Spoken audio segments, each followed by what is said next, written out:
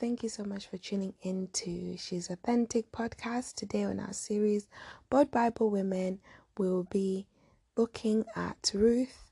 If you haven't done so already, I would recommend going on pursuingauthentic.co.uk to see the article about Ruth, and also to go on our Facebook page, She is Authentic, and you will find there a live video summarizing what this month is about. On this series, I will be talking about how Ruth's decisions and consistency brought about redemption and how they impacted her circles. It's quite interesting looking through the whole book of Ruth, and I see how this lady who came from Moab became something so much greater. We see her at the end of it becoming the mother, or let's say great grandmother of David, King David, that is. So let me go back to the beginning. And I'm sure maybe you will see this so many times, but if you haven't, Naomi has lost everything. She's lost her husband, she has lost her sons, and she is left now with nothing and two daughters-in-law who are willing to go to Bethlehem with her. And she's like, you know what, girls, just stay. One of them says, no, I'll come with you. And then she says, no, God. She goes, okay, then bye. Whereas the other one, who is Ruth, who is the important person in this story, says, I'm not going to go anywhere. Wherever you go, I'll go. Because really, it's been 10 years. And we have built a relationship. You're my mother. Why should I go? I will also die with you. I will be a believer in your God. So she makes this decision to go to this land where life is probably might even be worse than what she can imagine, because there's a great hostility between Moabites and people from Bethlehem, or Israelites, or Jews to be exact. So she goes to this place. It doesn't really specify how everybody treated her, but there is a likely distinction between her and everyone else, because as we read in, they always describe her as the Moabitess. Nobody does not go, oh, Ruth, Naomi's person, or just Ruth. They go Ruth, the Moabitess, who is staying with Naomi. So they get back and Naomi is like, nothing is working well for me. God has been bitter to me, so call me bitterness. And fast forward, Ruth decides that, you know what, we need to work. But I know that you can't work, so I'll go out to the field and go get us some food because I want you to eat. So she goes and works, and in that work, she finds favor. Well, some man is looking at her and notices her. I personally don't know if he really noticed her because of her looks or because of what she was doing. I don't know, but what I do know that as she was working, he was wondering, who is that girl? And she ends up noticing him too, because he starts being so kind to her and saying, give her this, give her that, make her feel like she's worked, but don't make her know that it's me who's giving her. Make sure that you give her the best possible treatment ever.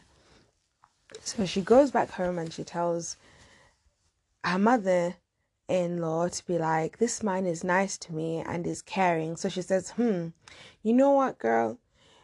You need to go to this man. You won't be, young forever. You need to get yourself sorted. You need to be redeemed.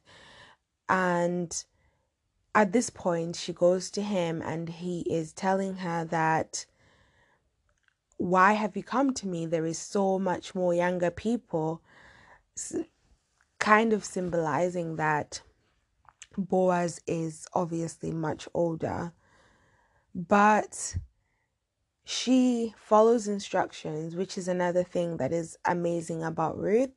Naomi tells her what to do, tells her to go to the place where he is threshing wheat and says, lie down at his feet, look nice, dress nice, make him see you and think, wow, and just lay there. And her, by doing that, obviously gets him the attention. And I guess my learning from this is that sometimes it's okay to look nice if you want to grab some person's attention. So you're not doing it in terms to say that, okay, I want to grab their attention. But according to this passage, in some scenarios, it's okay to do that. But then he also calls her a virtuous woman.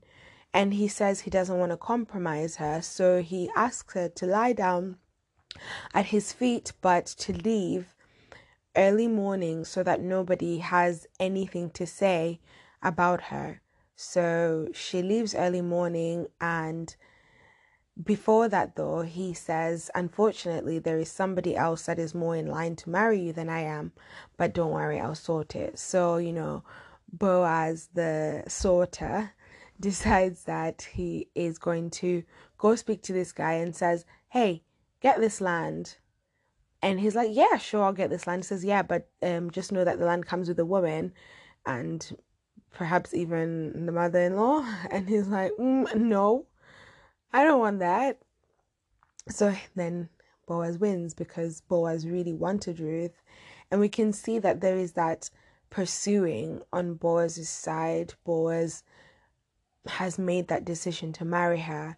But then in all of this, Ruth's one decision that she made, that one thing she did, brought her to a place of change, a place where a story was changed, where she changed the narrative for Naomi, where Naomi felt like she had nothing. But at the end of all of this, Naomi had everything she could have hoped for. She had a reputation restored. People were saying, praise be to God for Naomi at the end of the book. People were blessing Ruth. And this, I believe that if Ruth hadn't come, I'm sure Naomi would have had a different story because she'd have been in a bitter state. But there was joy brought back. There was joy brought back to this. Her consistency for working hard, her consistency for doing the right thing made her have titles of virtue, of hard working, made her get noticed, made her get prayers from elders in the land. And I feel that even for ourselves, we can learn from that as women to be consistent. If we find ourselves in a position where we don't know what to do or what to say, to go back to God, to say, God, help me to do this. And once you get that revelation, to be firm about it and to do it. So if you are either on the Ruth side where you feel like you need to help somebody, help them. Go out of your way and help them. Go to Bethlehem with them. Be everything that you need to be. Go the whole way. Or if you're Naomi and you have lost everything, know that God will bring you a Ruth to help you out, to come out of your season of bitterness. This is not the end. So I really, really liked looking at this passage and looking at this book because it just kind of shows me that there is always a second chance at life and God always gives us a second chance at life. So I hope that as you're listening to this, I know that this is longer than our usual, but I hope that you found encouragement, and I hope that you know that it is not the end, that regardless of how your decisions may have been before, there is always a new day to start again. Father God, I thank you so much for every person that listened to this podcast today. I thank you, Father, for their life, and I thank you, God, because they are here because of you. They might not be feeling that love, they might not be feeling you, but I pray, Lord, that you will let them know that there is a second chance. I pray that if they feel like they have lost everything, may you bring them someone like Ruth to bring them back to where they're supposed to be, to have that restoration in the name of Jesus. Thank you for your goodness and your mercy in Jesus' name. Amen. Thank you so much for listening to my podcast. For notes, please go to pursuingauthentic.co.uk. Please share this podcast to your friends and everyone around you.